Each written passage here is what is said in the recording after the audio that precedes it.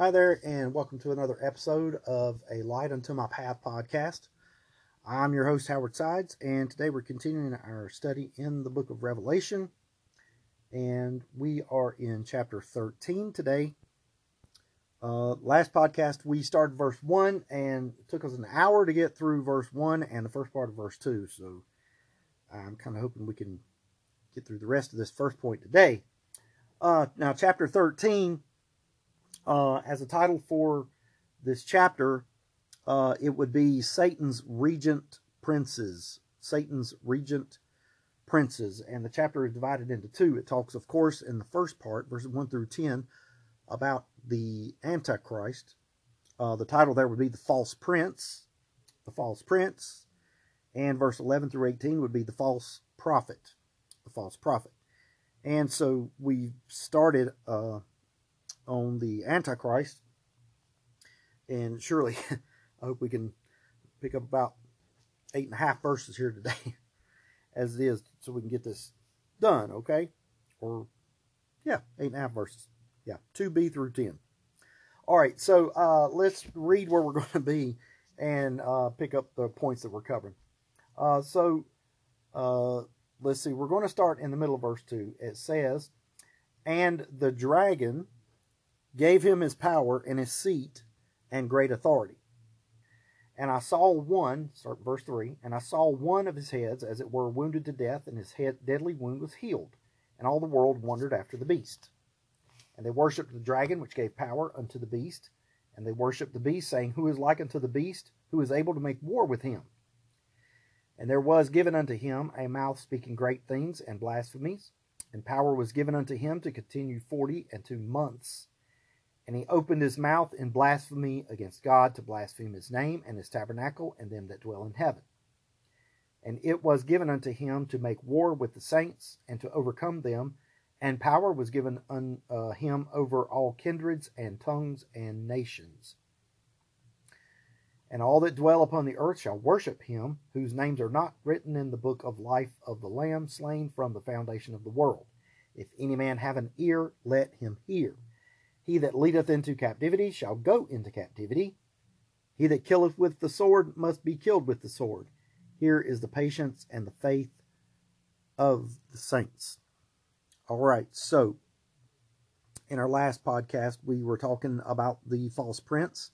Verse 1 was the first of 3 points, the family likeness. The family likeness. And then the first part of verse 2, represented by 2a, as I write it down, is the family lineage. Today, verse 2b through 10, we're going to talk about the family legacy. The family legacy. And even it's divided up into sections. Of course, that long of a section is probably going to be. It's going to talk, first of all, in verse 2b about his power. Verse 3 and 4 talks about his popularity. And then verses 5 through 10 talks about his purposes. And then we'll cover them as we get to them. So, first of all, his power. Now, it says here at the end of verse 2, "And the dragon gave him his power and his seat and great authority."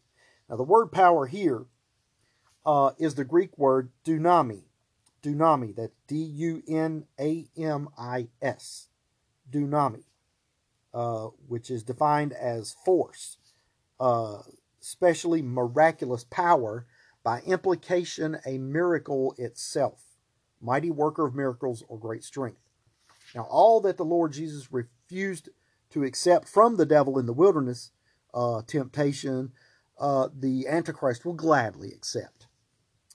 It's his little minion, so he's going to take it. 2 Thessalonians chapter 2, verses 9 through 10 tells us, "Even him whose coming is after the working of Satan, with all power and signs and lying wonders, and with all deceivableness of unrighteousness in them that perish, because they received not the love of the truth, that they might be saved." Now, the use of the word dunami. Now, Satan had this power before the resurrection of Jesus Christ. Now, after that, his power was limited. And the word for limited there is the word exousia. E-X-O-U-S-I-A. exousia, thus subject to a higher power or referred to as permission. To a point, now we see Satan wasn't just given unlimited power. I mean, think about it.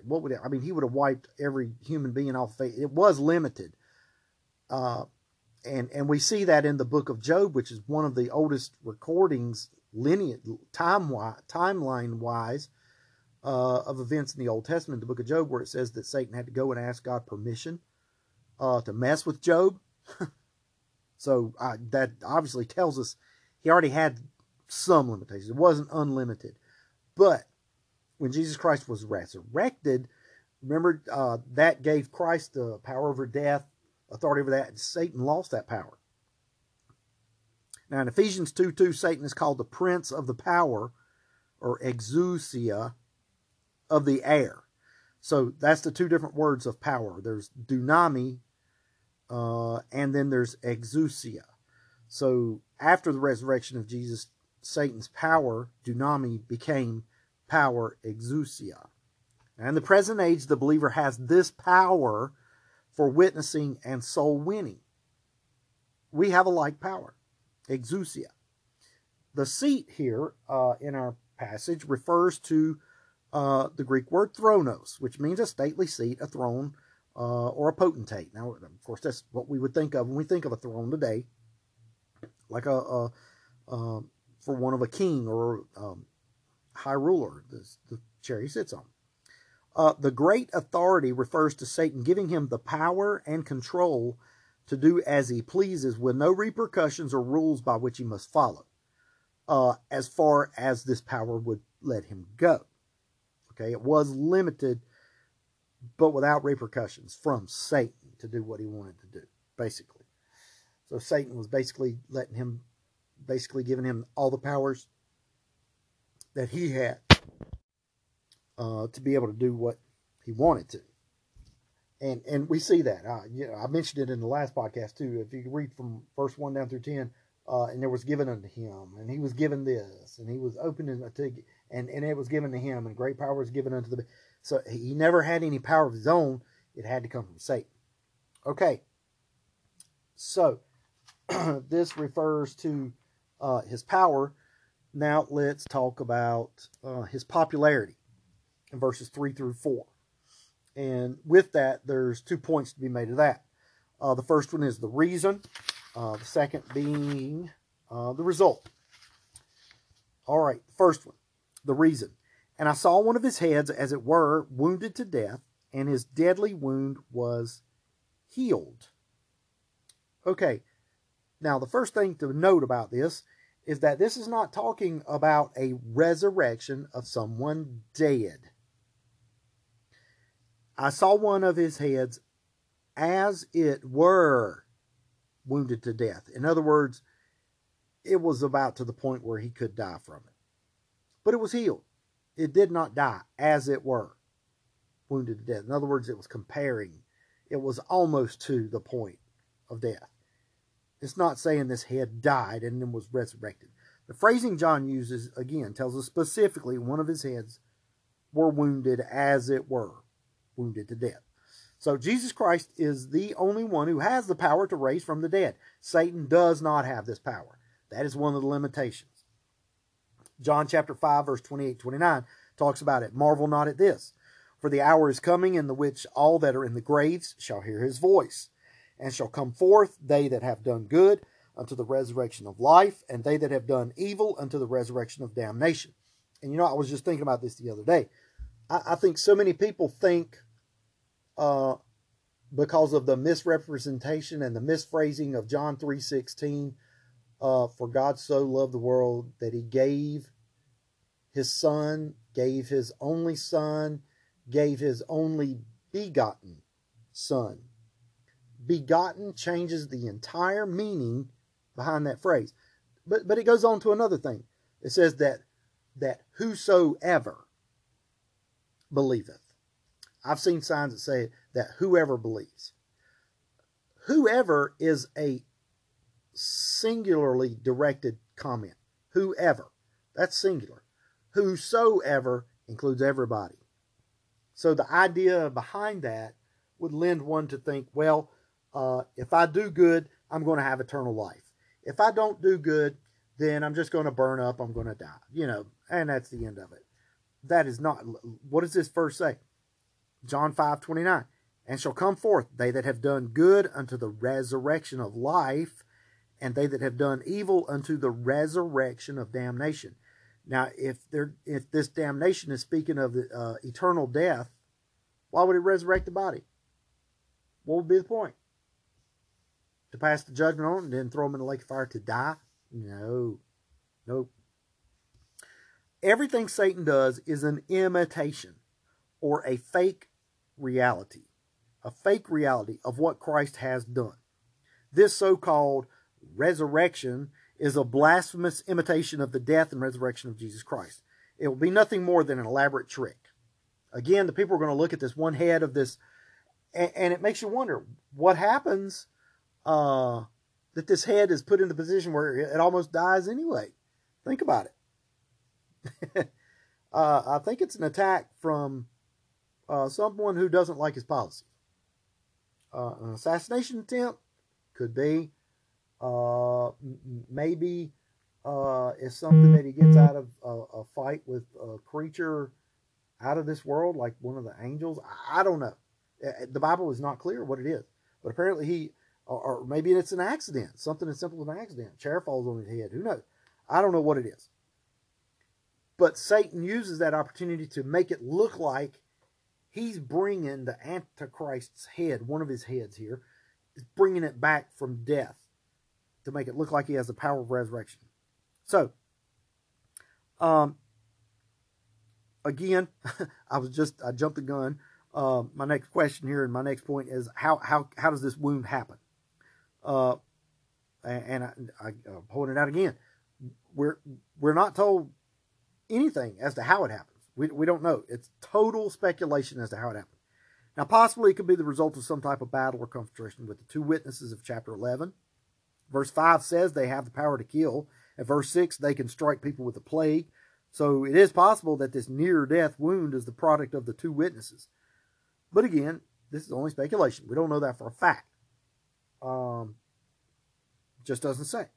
Now, as far as the healing of this wound, again, there's been a lot of debate over what this phrase actually means. Some think this could be a resurrected Judas. Others think this could be a resurrected Nero. Now remember that this will happen to one of the seven heads, not to the Antichrist himself, but rather to one of the emperors. This representation of an emperor is why there is a large assumption that this will, at the least, be looked upon as a resurrected Nero. And listen, that phrase, resurrected Nero, if you've never heard that's a very well-known statement that's used out there. And actually, in the early days, or in the days of the early church, they actually used this phrase, Nero Redivivus. Is that right? Let me read it. Nero Redivivus. There we go. Nero Redivivus. In other words, Nero resurrected, which the Christians fused with the idea of an Antichrist. Now, only when we see what Nero was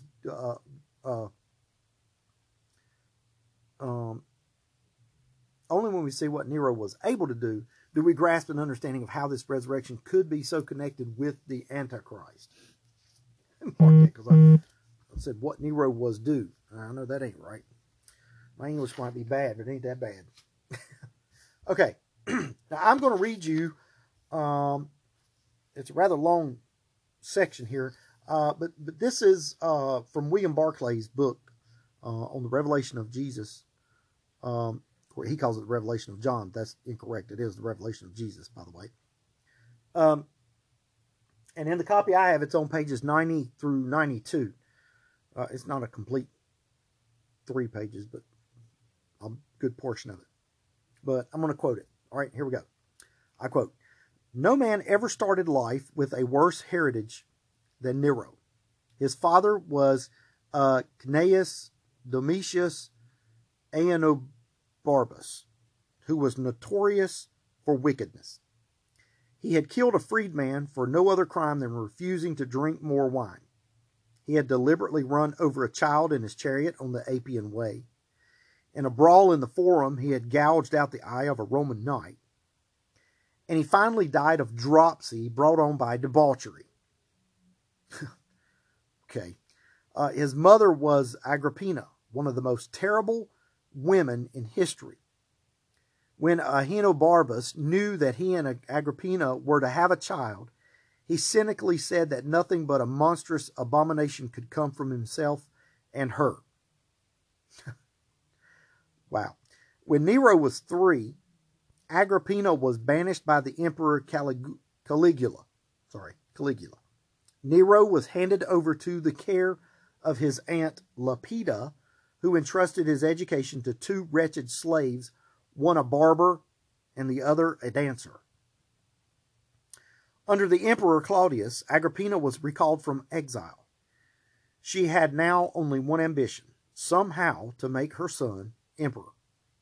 She was warned by fortune tellers that if ever Nero became emperor, the result for her would be disaster. Her answer was, "Let him kill me so long as he reigns." Okay. Agrippina set to work with all the passion and the intrigue of her stormy nature. Claudius already had 2 children, Octavia and Britannicus, but Agrippina badgered him into adopting Nero as his son. When Nero was 11 years of age and persuaded him to marry her, although he was her uncle. Agrippina then summoned the famous philosopher Seneca and the great soldier Afranius Burrus to be Nero's tutors. Steadily, Britannicus, the heir to the throne, was pushed into the background and Nero was given the limelight. For 5 years the marriage lasted, and then Agrippina arranged for Claudius's poisoning by a dish of poisoned mushrooms. When Claudius lay in a coma, she hastened his end by brushing his throat with a poisoned feather. Not swift enough, I reckon. No sooner had Claudius died than Nero was led forth as emperor, the army having been bribed to support him.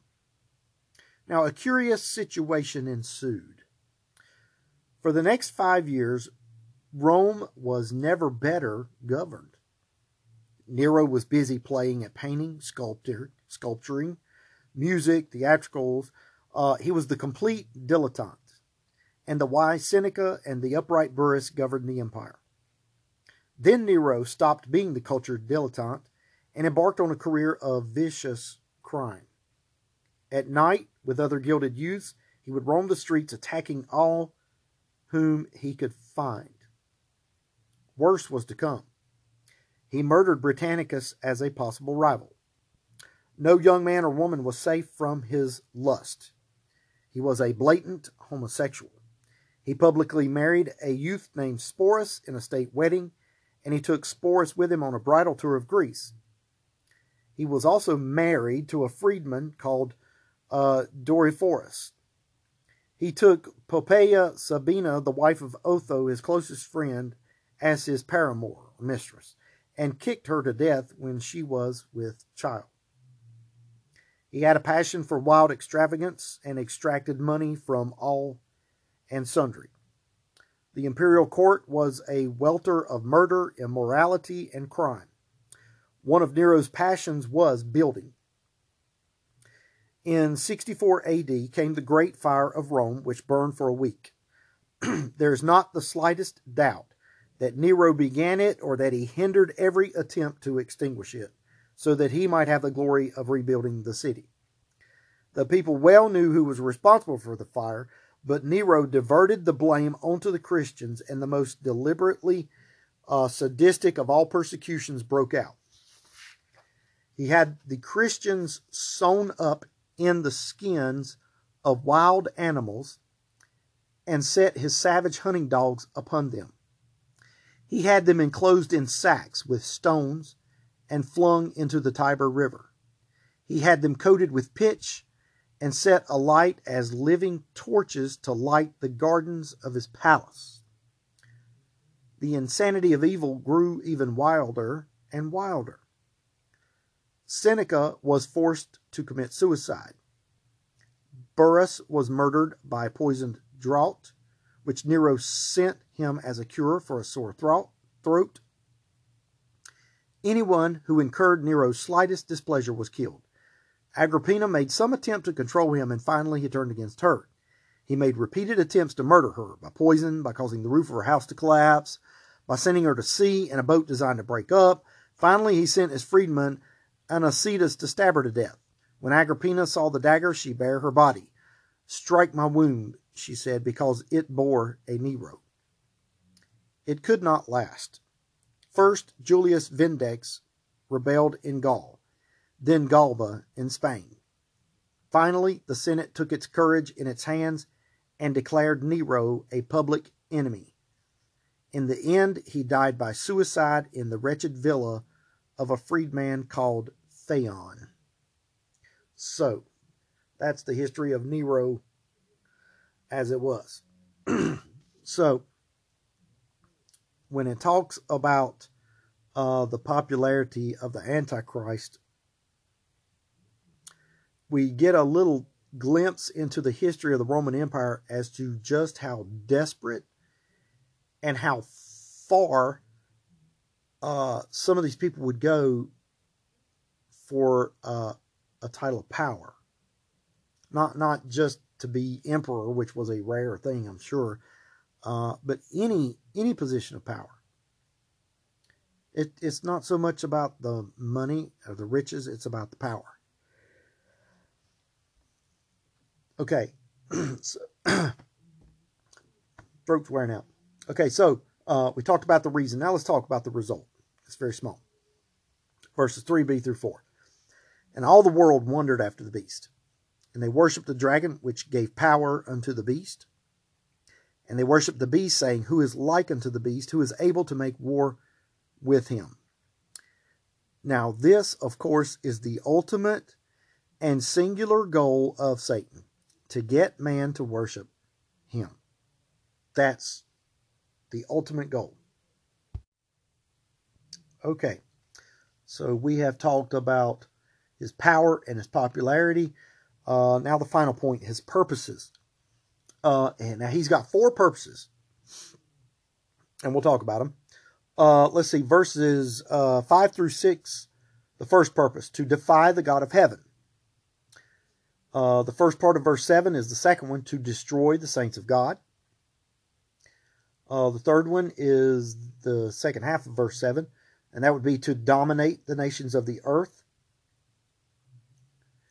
And then verses 8 through 10 is the final point, and that is to delude the masses of mankind. All right, so let's talk about them and hopefully finish out this first part of the chapter 13. Okay, his purpose is to defy the God of heaven. Verse 5, And there was given unto him a mouth speaking great things and blasphemies, and power was given unto him to continue 42 months. And he opened his mouth in blasphemy against God, to blaspheme his name and his tabernacle and them that dwell in heaven. Now, the Antichrist's hands have been tied as it pertains to the person of God, the position of God, and the people of God. But we see here, it's like one of those little, it's not really a bully thing, but it's oh man, I don't even know what you call it, but he's basically been reduced here to name calling.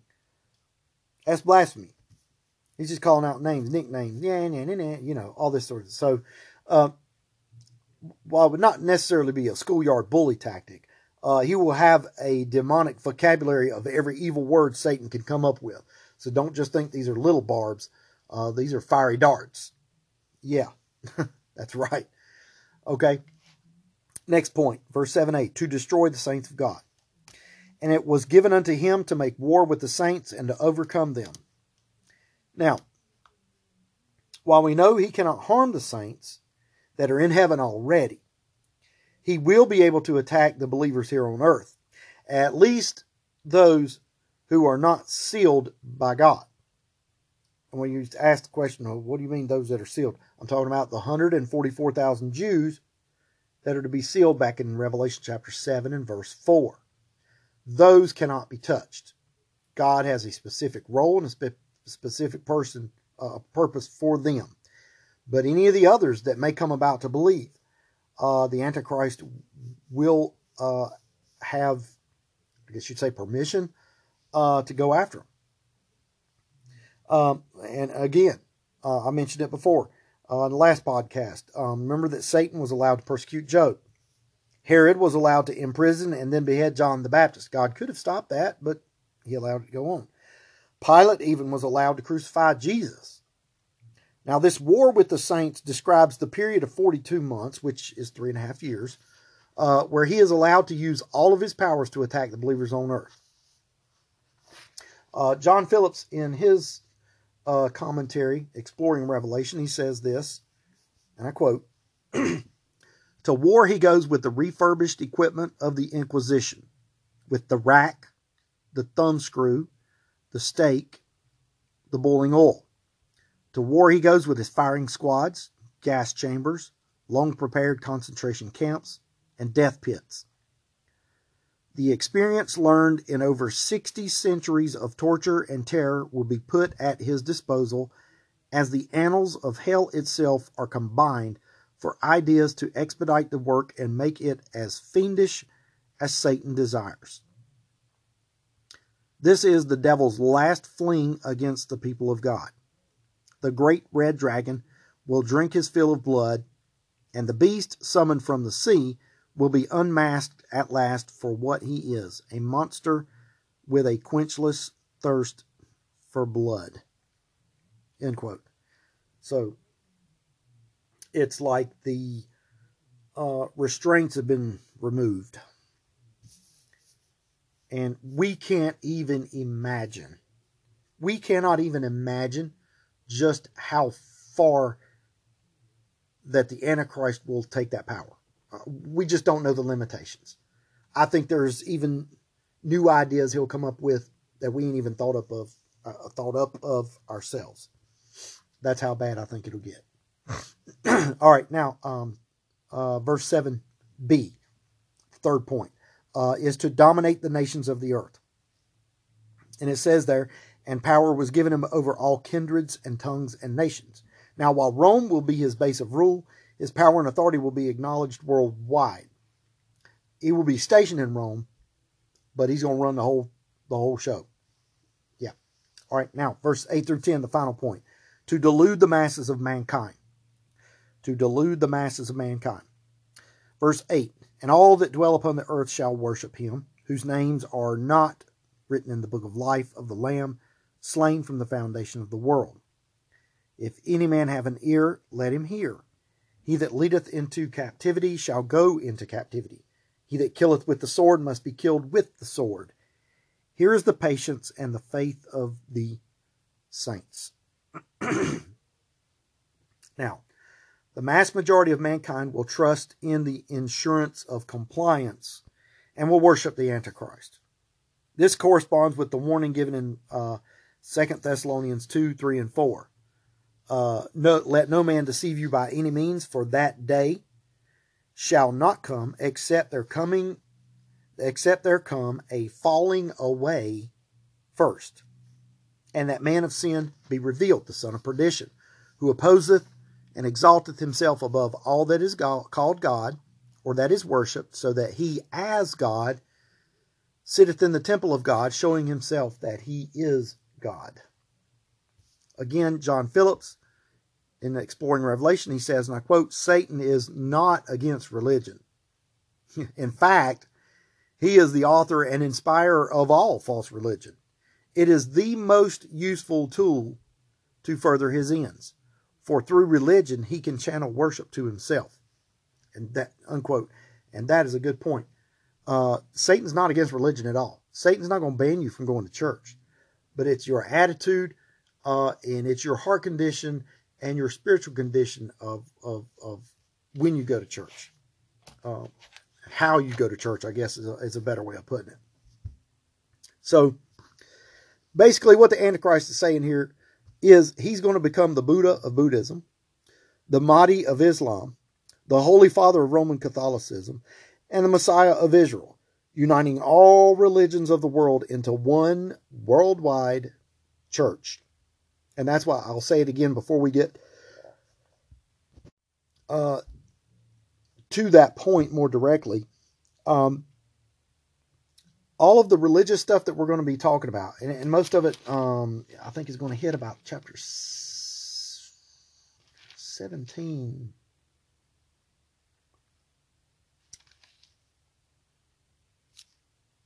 Yeah, I think chapter 17 is where we get into it. We've got to refrain from what a lot of people are saying, that this false prophet is the Pope, and this Babylonian religion is talking about is the Roman Catholic Church. It's not. Now, while I will agree that the Roman Catholic Church will be a major portion of it, it's not the only portion of it. Again, just like that statement said, it's going to include Buddhism, it's going to include Islam, it's going to include Catholicism, it's going to include the Hebrews. Let's nail it down. It's going to include Methodists, Lutherans, Episcopalians, Protestants, Baptists. The name on the church don't mean a thing. He's going to pull them all together and establish himself as the Antichrist. He'll be worshipped by all of them. And you think, man, that is never going to happen. Hey, once the rapture of the church takes place, it says that God's going to remove his hand and said that they'll all be deceived. You're not going to stand a chance. There are going to be people that after the rapture takes place, we've talked about it a little bit already, that are going to be saved. But I insist and implore you to know that it all surrounds that age of accountability. If you're old enough now to know better and the rapture takes place, it's over for you. There is no second chance. It's not like people 35 and 40 years old who live with a normal mentality and all of that sort of thing is going to go into the Revelation like that Left Behind series. That's a load of hogwash. That is an absolute lie. Just know that right up front. I mean, it's a good movie for entertainment purposes, but biblically, it's a lie. There is not going to be a second chance. Those people here that is talking about that the Antichrist is going to be torturing or going after and making war against, they're not going to be people that were left over from this day and age. This is going to be a whole new group of people that in 7 years they reach the age of maturity and realize the age of accountability, however you want to say it. So there it is. Now, verse 10 here reveals an ironic and inevitable twist of fate. Now, those who act as the Antichrist's agents will in turn be given over by him to the very same fate as the believers. The warning there, if any man have an ear, let him hear. This is the last and final warning, not to any mass or group of people, but rather to every single individual. All the twisted methods of torture and execution await any who would defy the Antichrist. So, here is the patience and faith of the saints. And then the final point here in verse 10. This phrase is skipped over by a lot of commentaries. I guess they don't really want to touch on it. But it says, he that leadeth into captivity shall go into captivity. He that killeth with the sword must be killed with the sword. And I can tell you right up front that there's going to be a lot of people jump on that and say, see, that tells you, the Bible tells you you're not supposed to kill nobody. Well, you're not supposed to kill people. The Bible says thou shalt not kill. But at the same time, you do have the right to defend your life.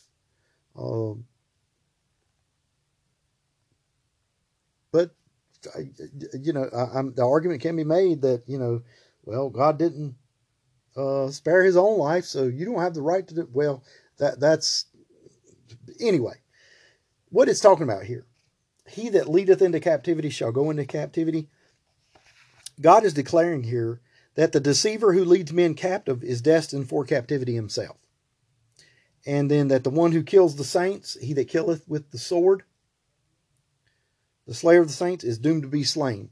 And I mean, that's a quote straight out of Romans 6:23, for the wages of sin is death. Of course, the gift of God is eternal life through Jesus Christ. But that first part, for the wages of sin is death. We're born into this world dead to sin already. We have to be saved from that. That is our Adam nature. But it ends on a great point there, which I already mentioned it for. Here's the patience and the faith of the saints. Now, we will need patience to wait God's time of judgment. Those going through the tribulation. We're going to be in heaven, so it's not going to be so much a torturous wait, but there will be the Revelation already tells us that some of those are going to be saying, oh Lord, how long? Oh Lord, how long? So there's going to be an impatience involved for sure. But as it may be,